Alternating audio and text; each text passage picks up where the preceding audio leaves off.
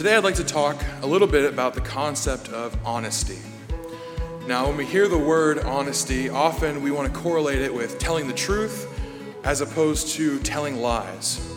And while it's true that our speech is a big part of being honest, I would actually say without speech, or some form of communication at least, it's impossible to be dishonest or honest. We have to communicate in order to be honest or dishonest, I think, in some way. And we'll talk about that in just a second, but we can't forget that honesty is so much more than just our speech or the things that we say. To illustrate this, I thought of this story from when I was a kid. Now, my mom used to love to, I don't know if she loved it, but she loved to make us pretend to love it. She used to love to clean the house on Sundays, or pretty much any free time. That's how I remembered my childhood anyways.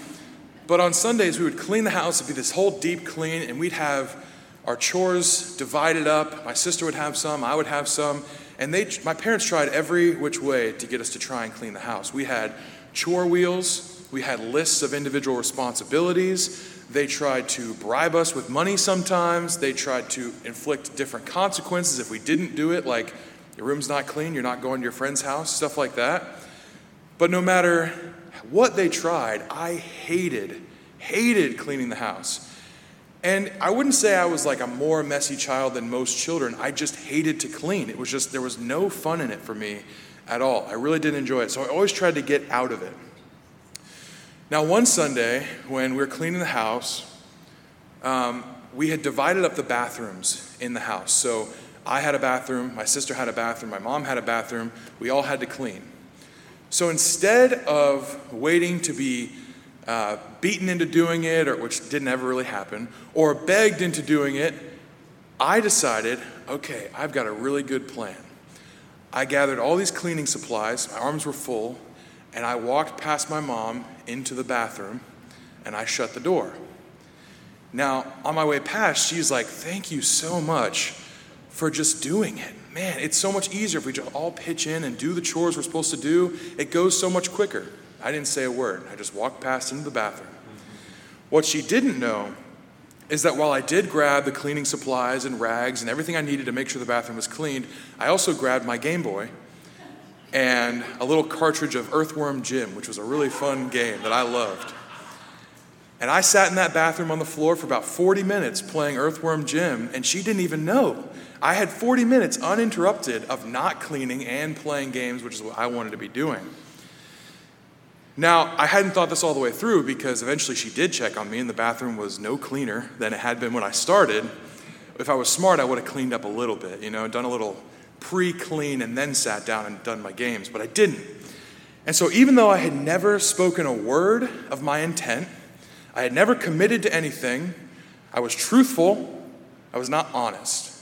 So my speech had nothing to do with the fact that I was dishonest in that moment. So much of honesty and dishonesty is in fact how we live our lives. A certain expectation is set and agreed upon. That's the communication part, right? So communication with my mom was, she knew the expectation and I knew the expectation that I had a bathroom to clean that day. So I didn't have to be dishonest with my speech, I could be dishonest with my actions.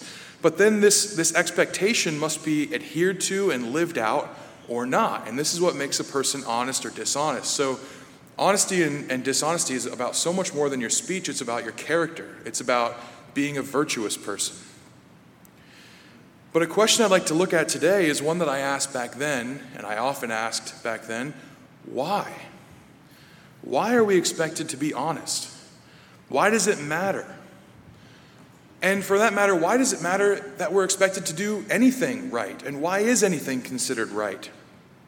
Remember, we're not talking about just lying. The Bible has a lot to say about lying on its own, but it's not my intent today to weigh in on things like Rahab with the spies or the midwives in Egypt or hiding Jewish people in your basements and what do you say in that situation if you're asked directly.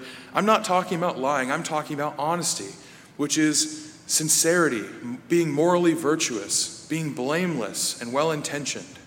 This is honesty. It's so much more about virtue than it is about our speech. But why is this the expectation? Now, some people might hear this, say, why are we expected to be honest? That's a stupid question. Because it's the right thing to do. That's the answer. For you that want to take it one step deeper, I would ask this: why is it the right thing to do? This is, as a kid, this is the question that came through my mind all the time. Why? Why? But why? Why do I have to do it that way? And even as an adult sometimes, I need to be reminded, what's the bedrock of the purpose for why we're expected to do certain things? Why is anything the right thing to do? And I think there's 3 lines of reasoning that people can take. One is, well, because it's the non-harmful thing to do. This is a line of reasoning that's often taken by semi-religious or even non-religious people. They say that right and wrong is kind of determined by what is harmful to society as a whole or to individuals and what is helpful or beneficial. And I would say this has a level of reasoning that makes sense, but I think it's incomplete. You know, we have the 2 great commandments: love God and love your neighbor. Then we have the golden rule: do unto others as you would have them do unto you. A lot of this has to do with right treatment of other people. What is beneficial to them? What is beneficial to the whole group?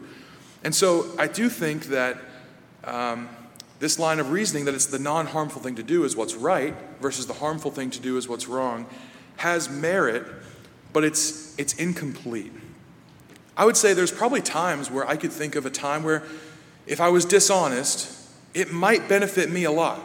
It might not even hurt anybody else. Is it okay to be dishonest in that time? No, absolutely not. And none of us would say that it is, but again, why? I think that illustrates how this line of thinking might fall just a little bit short. The second line of reasoning people might take is that, well, God says so. God says to do this and not to do this, so that determines right and wrong. And I would say, in addition to the first line of reasoning, these 2 things together really are starting to build a compelling case. You know, it's a right thing is not harmful to people, and God says to do it, so we should do it.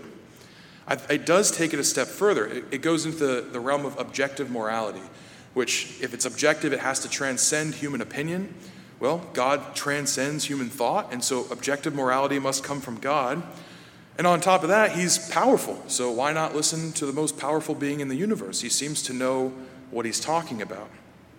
Now, this worldview holds a good and benevolent God, demanding that we also be good and benevolent. And that's a good thing. I would say if that's your line of reasoning, you have something to stand on there. But I would still say even this is slightly incomplete because it doesn't quite answer the question of why. Why does he say so? I could ask a fish, hey, breathe air and expel carbon dioxide. It's going to be helpful for the environment. It's going to be great. I'm smarter than you are, so I know what's good. But again, why? Why would you ask that? What's the point of asking that fish that thing? So why should we be honest? Why should we be morally virtuous, blameless, and sincere? I think we should take this third line of reasoning, which is God is, so we have to be. If you turn with me to Leviticus 20. Leviticus chapter 20. Now this is found all throughout the Bible, Old and New Testaments, but I like how Leviticus 20 and verse 26 puts it.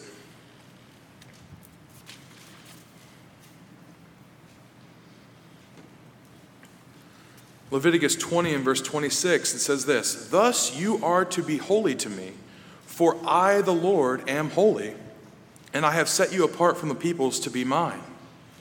So because God is, we must be. Be holy, for I am holy. Be virtuous, for I am virtuous.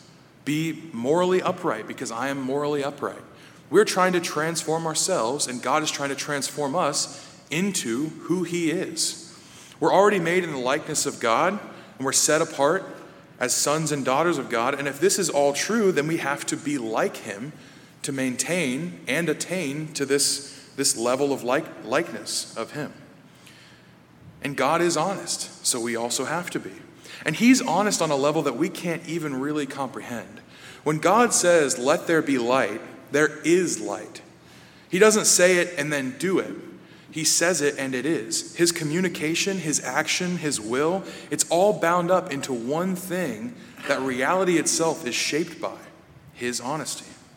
Now we, as God's image bearers on this earth, we don't quite have this ability yet. but we are to practice it right now. I can't say, let there be light, and there is light. Reality does not bend to my will. Sometimes I wish it did. That would be kind of nice. But it just doesn't. We don't have that ability yet. But I do play a part in reality, and my words do have a certain level of power, as do my actions, just like God's do. So when I walk by my mom with an armful of cleaning supplies, that should mean a clean bathroom. Those things should be synonymous. Not, well, he did this thing, and he said this thing, and he willed another thing. We are supposed to image God, and in God, his action, his will, and his speech are all one thing. So that when he says, let there be light, there is light. That's why the Bible says, let your yes be yes, and your no be no. Because we are imaging God, and because he is this way, we also need to be that way. It's not just because it's a good thing to do, or because God commanded me to be this way, but because God is, and I am to reflect him, I must also be. John says in his first epistle that we are currently children of God, and what we will be is not yet known, but we know we'll be like him because we're going to see him as he is. Paul says, with unveiled face, we perceive the glory of God and transform from glory to glory. And then David in Psalm 17 says, we will see his face in righteousness and be satisfied when we awake in his likeness. Our goal is to become members of the family of God, like him. If we desire to be a part of God's family, then we'll become honest as he is honest, virtuous as he is virtuous, and holy as he is holy. So let's keep on practicing.